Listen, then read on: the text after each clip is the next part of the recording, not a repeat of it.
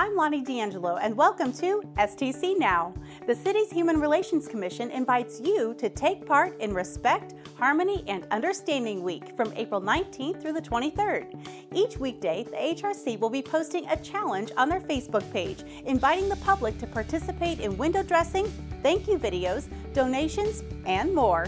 After completing a challenge, you can post it in the comments. Check out the Commission's Facebook page to participate and for more information. The city offers low-income senior citizens the opportunity to recoup some or all of the city electric and gas utility taxes they paid in 2020. Please note that applicants must be at least 62 years of age or 60 years of age and receiving total disability, and they must meet other requirements. The maximum payout per household is $125, and the application period runs through May 31st. For more information and to download an application, visit the city online. Mark your calendars for Parks and Recreation's first Food Trucks event of the year.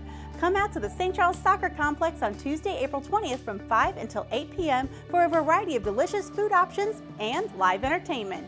It's recommended that you bring your own lawn chair or blanket, as well as hand sanitizer and a face mask. Visit stcharlesparks.com for more information. Did you know this week is Animal Control Week?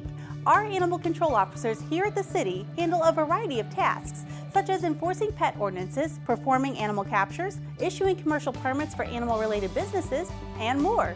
We appreciate everything that they do. Learn more about animal control on our website. Be sure to also follow us on Facebook and Twitter. I'm Lonnie D'Angelo, and this has been STC Now.